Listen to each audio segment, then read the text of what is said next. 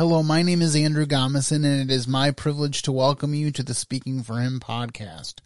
Each and every week, I am here offering you encouragement on this journey that we call the Christian life, and I'm so thankful for the privilege. I understand that the Christian life is not a sprint, but rather a marathon, and that we were not intended to walk this road alone. So I hope that as you are encouraged, you will share this with your family and friends. And if you take the time to rate and review us wherever you get your podcasts, I would very much appreciate it. All right, so what are we talking about today? Well, our main topic of discussion is wrapping up our Unique Characteristics of Christianity series by talking about the unique perspective that Christianity puts on personhood. Humans are people who live in extremes. Either we think too highly of ourselves, which the Bible warns us against, or we think too lowly of ourselves, which is also a bad practice. So Christianity shows us, on one hand, that we are made in the image of God, but it also reminds us that in our flesh dwells no good thing. And I'm looking forward to digging into this balance with you in a little bit. But first, let's talk about what is going on.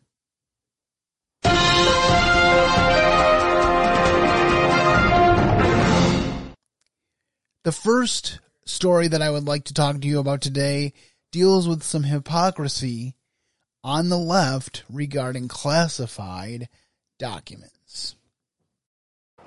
Now, Joe Biden sure had a bad case of the Mondays. After the president rolled into work late this afternoon, finally back from his weekend getaway to Delaware. But it wasn't a relaxing weekend for the big guy. After another batch of highly classified documents were found stored away in Joe's home in Wilmington. That's 5 more documents found in his private library. That's on top of the other 5 classified documents already found stashed right next to his Corvette.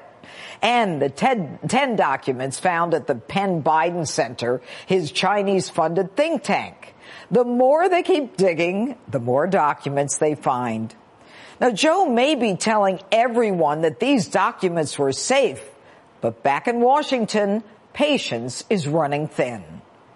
I'm glad that there is a special prosecutor that's been appointed to investigate. You are glad that there is a special prosecutor. Classified documents are to be taken seriously. No one is above the law.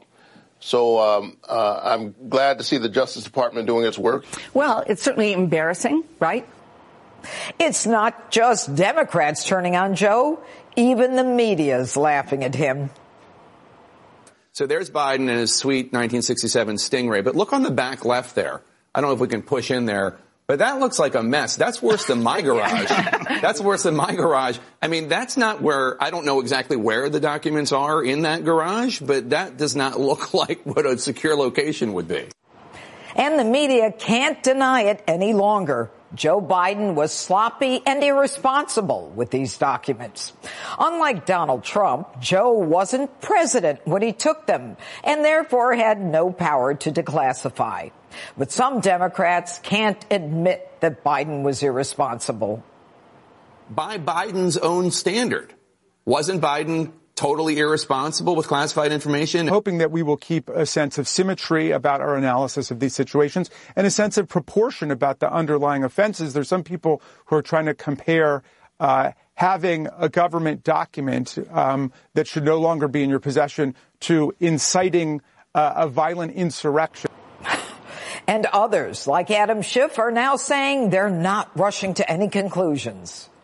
The White House knew about this on November 2nd. Should this information have been revealed earlier?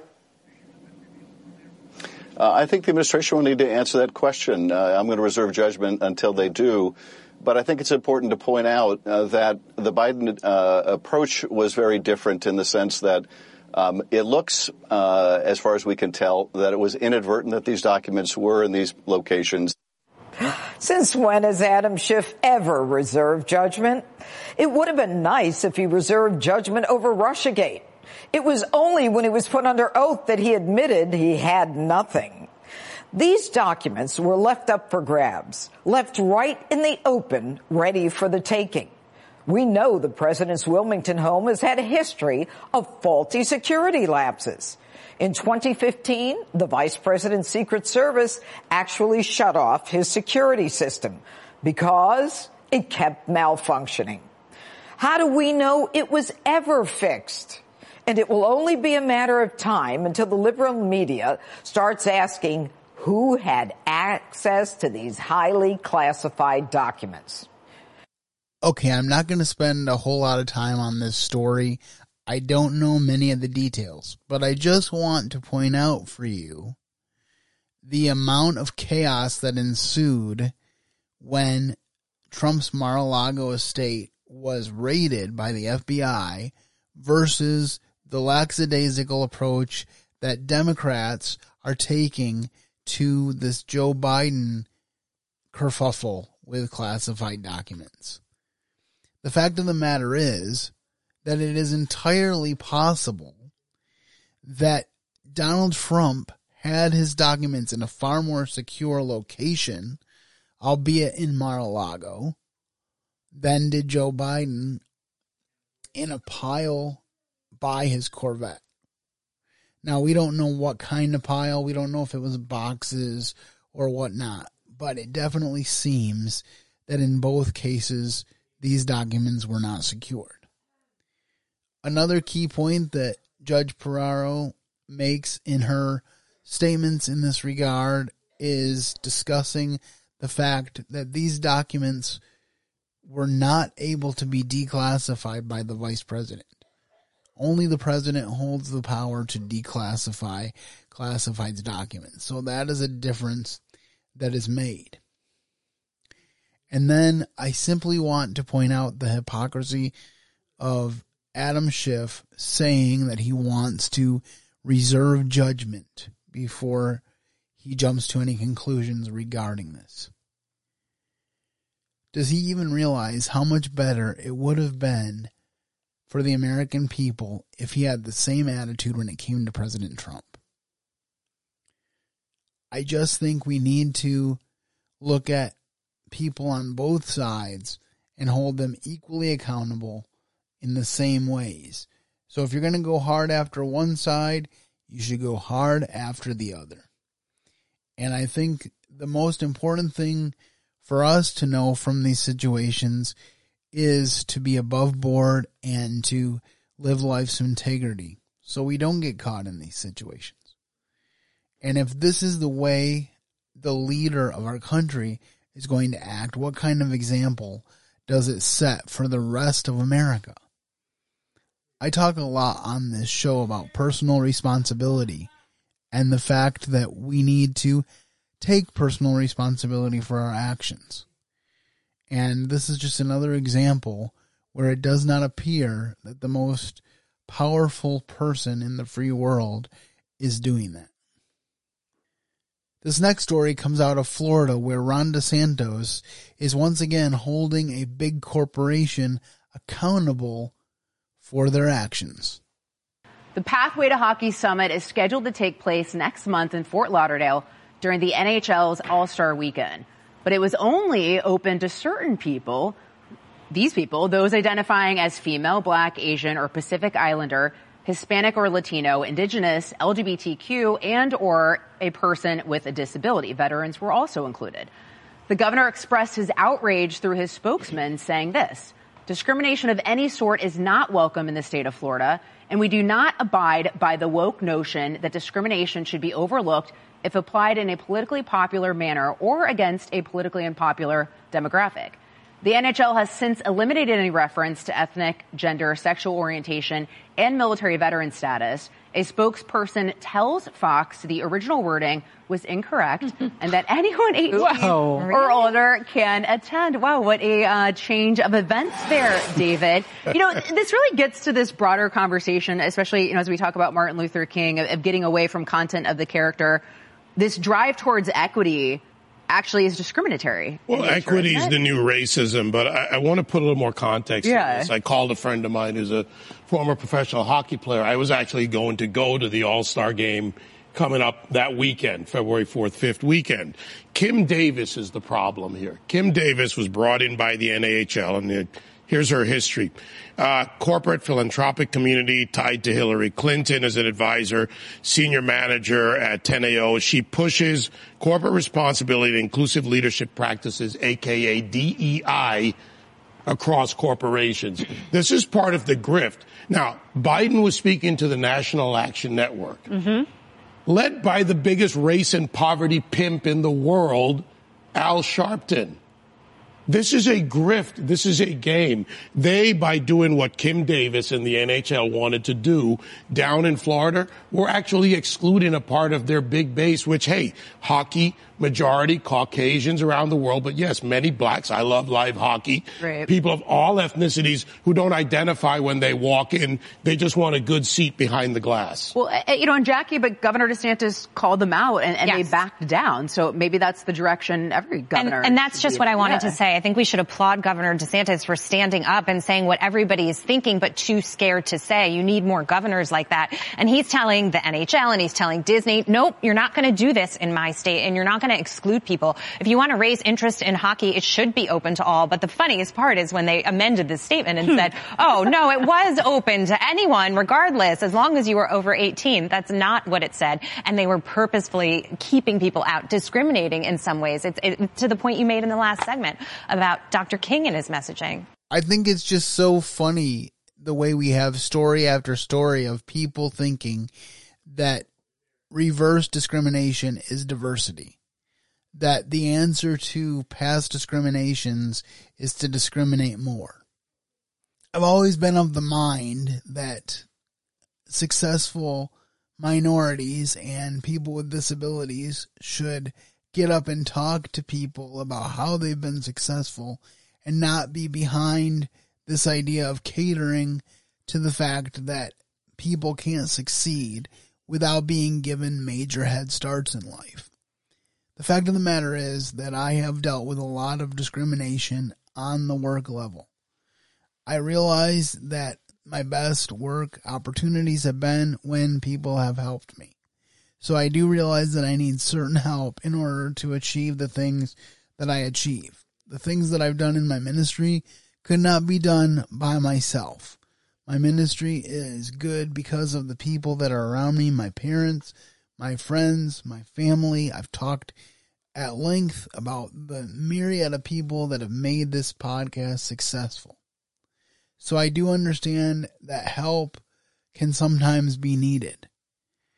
But when we get to the point where we think that help means prioritizing one race or one ability group or whatever category you want to put on there over someone else, we just end up doing the reverse of what was done many years ago that we fought against. And so I'm very pleased that Ron DeSantis is calling out this inequity, this wokeness, and the fact that the NHL backed right off it kind of tells you all you need to know about them, that was their initial thought, was to discriminate against the, quote, majority of people in favor of the minority.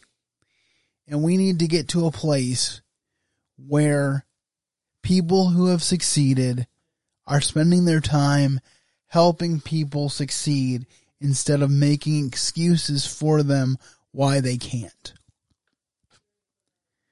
My final news story of the day is a story that is kind of a continuation of what is happening in Buffalo with the Damar Hamlin situation. As a refresher, Damar Hamlin a couple weeks ago on Monday Night Football collapsed and had his heart stop while he was on the field. He was given CPR both on the field and in the ambulance, and he was revived a couple different times. He survived and he is recovering nicely. And this clip talks a little bit about how Josh Allen and the rest of the Buffalo Bills have been affected by Damar Hamlin's experience. I said this in my press conference the other day, just kind of a spiritual awakening for me, and I know for a lot of other people that maybe didn't have the strongest belief or one of the biggest, strongest Christian followers, and to kind of see what had transpired here. It's a crazy feeling. It's something I've never felt before. It's something that I know a lot of my teammates had never felt before. And you really can't do anything but accept it and, lean on your brothers and share that moment with them. And, that kickoff, that was, the kickoff return was pretty crazy too. So, there's a lot of things that went on and a lot of, just eye-opening, situations that have just kind of stumbled upon us, or we've stumbled upon them. And I think it's been crazy. It's been not fun, but at the same time, it's been very validating. And I want to know more about that, because you mentioned it. You go through this unfathomable week. In the meantime, you still have to play a home game against the Patriots. It's important.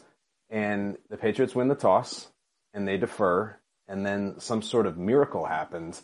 And I want to play you a clip, Josh, of yourself. This is after the game, talking about that moment. Take a look. It was just spiritual, and I was going around and I was going around my team saying, God's real. Like, you can't draw that one up, write that one up any better. And I was just told by Kevin Kern, it's been 3 years and 3 months.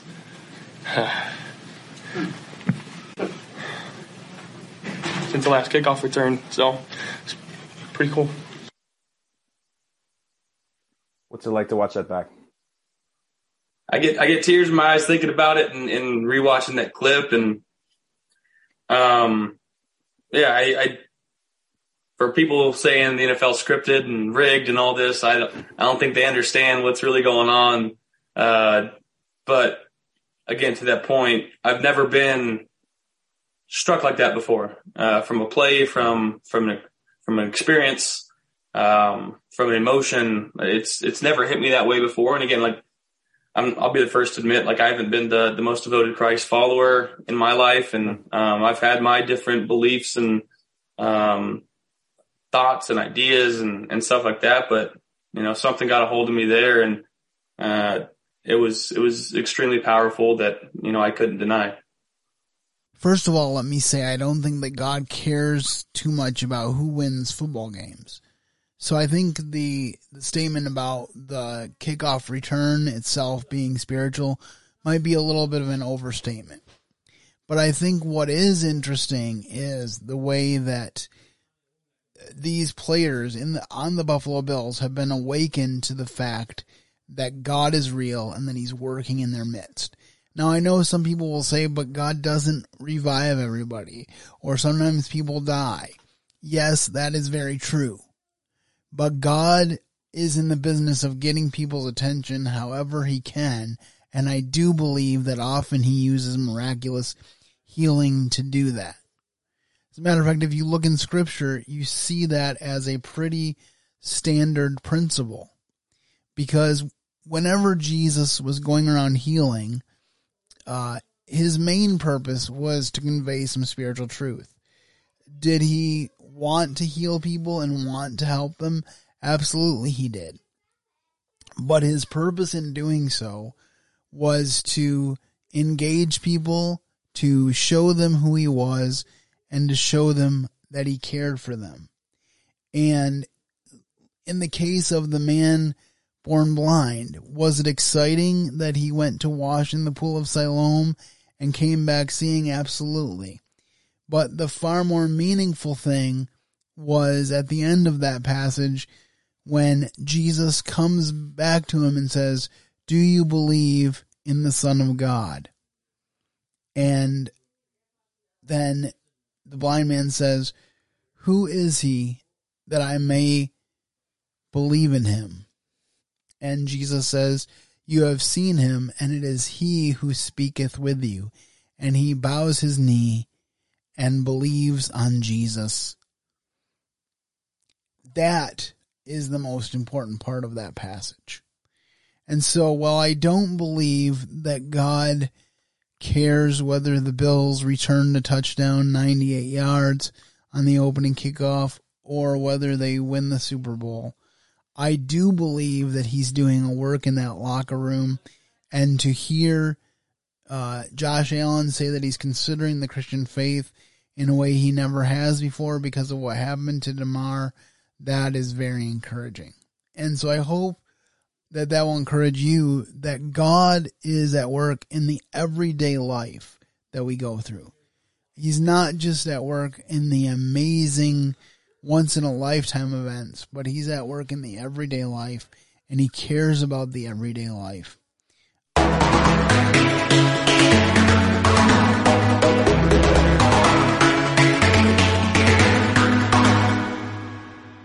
As we begin this discussion, I want to share with you our quote of the day. And it comes from Psalm 119, 73 and 74, which says, "Thy hands have made me and fashioned me. Give me understanding that I may learn thy commandments. They that fear thee will be glad when they see me, because I have hoped in thy word." So the psalmist is basically talking about the fact that the Creator God fashioned him. And so because the Creator God fashioned him, then the Creator God has something to say about the way that he lives his life. And then he says, those that fear you, in other words, your children, will be grateful when they see me, because I have hoped in thy word. So it will be obvious to those around him, especially those who also believe in God, that he had followed God, and that will be an encouragement to them. And I thought this was a good jumping off point for our discussion, because as we look into this purposeful personhood topic, we realize that God doesn't make mistakes when he makes us, that he has a purpose for each person and a plan for each person. And so that is the perspective that we are taking as we discuss this important issue. So the first thing I want to bring out is that we are created in God's image. And God said, "Let us make man in our image, after our likeness, and let them have dominion over the fish of the sea, and over the fowl of the air, and over the cattle, and over all the earth, and over every creepy thing that creepeth upon the earth." So God created man in his own image. In the image of God created he him, male and female created he them. So this lays out the blueprint for the creation of mankind. He created man in his image. Man is also the only thing that God physically created, if you could say that, because everything else God spoke into existence. In the case of mankind, it says that we were made from the dust of the ground, and he formed us, and then he breathed into our nostrils the breath of life. That makes us unique in the pantheon of creation. And then it says he created male and female.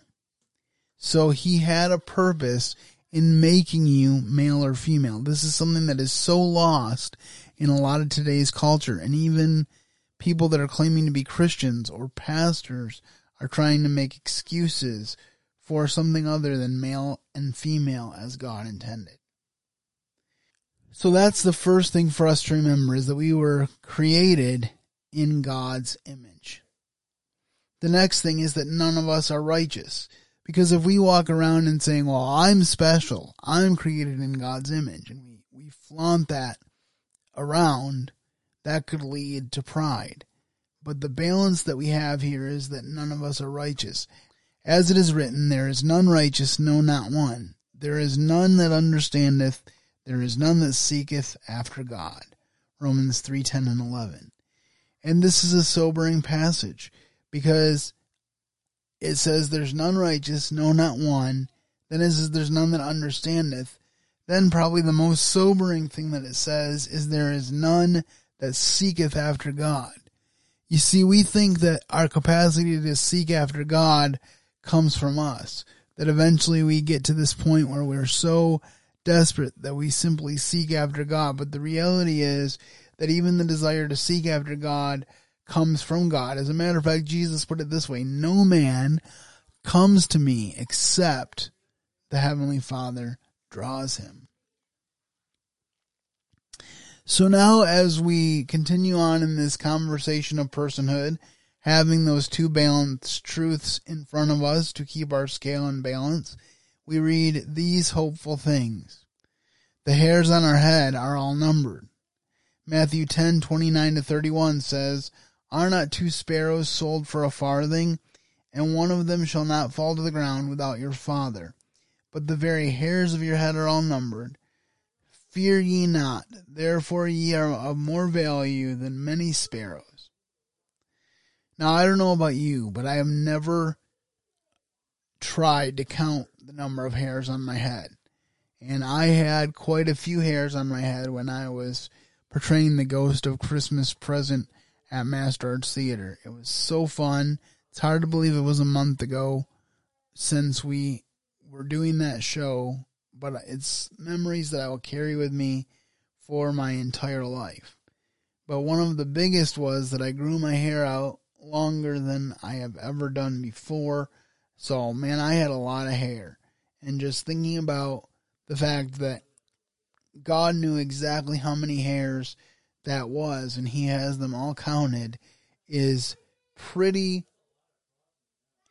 special. And it's pretty overwhelming to think about.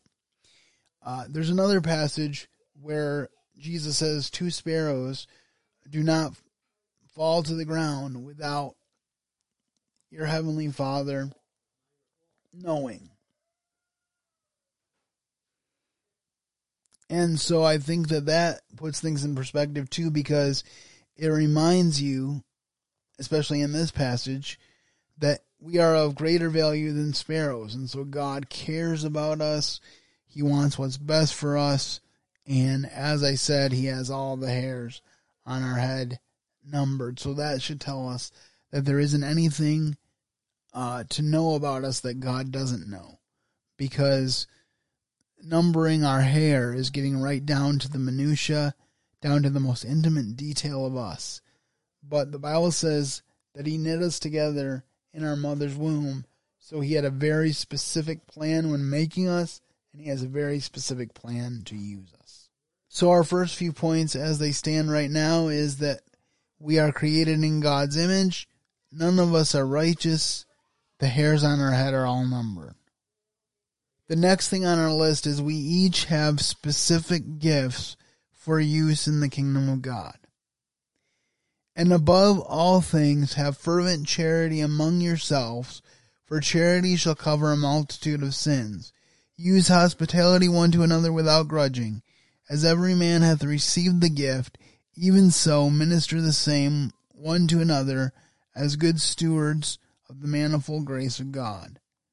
If any man speak, let him speak as the oracles of God. If any man minister, let him do it as of the ability which God giveth, that God in all things may be glorified through Jesus Christ, to whom be praise and dominion forever and ever. Amen. And that is 1 Peter 4:8-11. And in this passage, Peter is saying that we are to have love for one another, and love covers a multitude of sins. I know what it's like as a human to be frustrated with someone and want to point out every flaw that person has, both to them and to others. But the Bible says that if we love someone, we should do our best to cover their sins and to not put them out for the public to see. That's why the Bible says that the proper approach to being reconciled to your brother is to go be reconciled one-on-one with your brother. If your brother won't listen to you, then bring a third party. And if the third party is still not being listened to, then you bring it before a larger group like your local church. But you involve as few people as possible. One good saying to think about in these regards too is that if you're not a part of the solution, you're a part of the problem.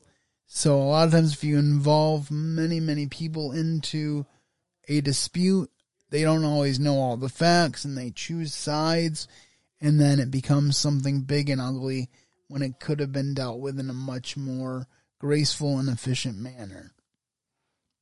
And then it talks about gifts, like using hospitality one to another and using the gifts that God gave you for his kingdom to the best of your ability. And as I've said on previous episodes of this podcast, that also includes not envying someone's gift and wishing that you had that gift. Sometimes we spend so much time wishing we had another gift that we're not using effectively the gift that God indeed gave us. And then we read about the soberness of speaking for God. You know, every time I come before this mic to do this podcast, I'm reminded of the sober responsibility I have to preach the truth without compromise. And then it just talks about ministering in general and says minister to the best of your ability. Again, focusing on those gifts that God has given you and not being distracted by the gifts that you wish that you had. And why do we do all this stuff? The way we do it is that God may be glorified through Jesus Christ, because he deserves all praise and dominion forever and ever. We need to take the focus off us and put it on him, because the reality is that without him we can do nothing. And without him we would be headed to a Christless eternity, paying for our own sin in hell, because he took our sin and gave us his righteousness. We can enjoy heaven.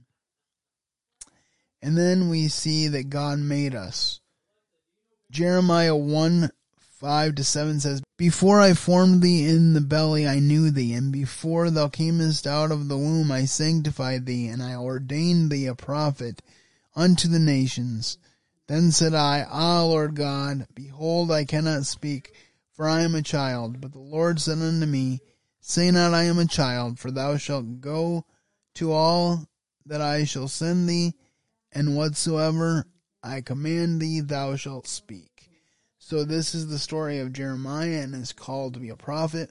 We don't know how old he was, but he must have been at least somewhat young, because he calls himself a child. And God says, Say not, I am a child, because I have called you to do this, and I would not have called you to do this if you couldn't do it. God gives us a calling, and then he equips us for that calling, and we need to trust him, which leads to my next and final point. We should surrender to him. Paul says, I beseech you therefore, brethren, by the mercies of God, that you present your bodies a living sacrifice, holy, acceptable unto God, which is your reasonable service, and be not conformed to this world, but be ye transformed by the renewing of your mind, that you may be able to prove what is that good, acceptable, and perfect will of God. You know, there's a lot of people that question what they should do next. And I think Paul gives us a lot of wisdom in these couple verses. First he says, I beseech you therefore, brethren, by the mercies of God. What does he mean by that? Because of the mercy that God has given us, because he extended us love and grace when we didn't deserve it, we should present our bodies a living sacrifice, holy and acceptable to God. So we should live our lives in a way that pleases God, because we are thankful for his sacrifice, not out of obligation, but out of gratitude. And then Paul says this is a reasonable service. For instance, we are to forgive others because God, through Christ, hath forgiven us. And then we read, and be not conformed to this world, but be ye transformed by the renewing of your mind. So we have two choices: either be conformed to the world, do what the world says, get as close to the world as we can. And I know this is a temptation for us as Christians, to get as close to the world as we can without actually stepping over into the world. But that's not a good practice. Instead, we are to be transformed by the renewing of our mind. How do we renew our mind? We do that by reading the Word of God, by committing it to memory, and by spending time with the Lord's people who can encourage and edify us in the things of the Lord. And then why should we be transformed by the renewing of our mind? That we may prove what is that good and acceptable and perfect will of God. If you want to know God's will, being surrendered to Him and being tuned into His Word is a good way to find it. I'm just going to say here that I know that there are varying degrees of decisions that need to be made, and not all of them should be dealt with the same severity or gravity as others.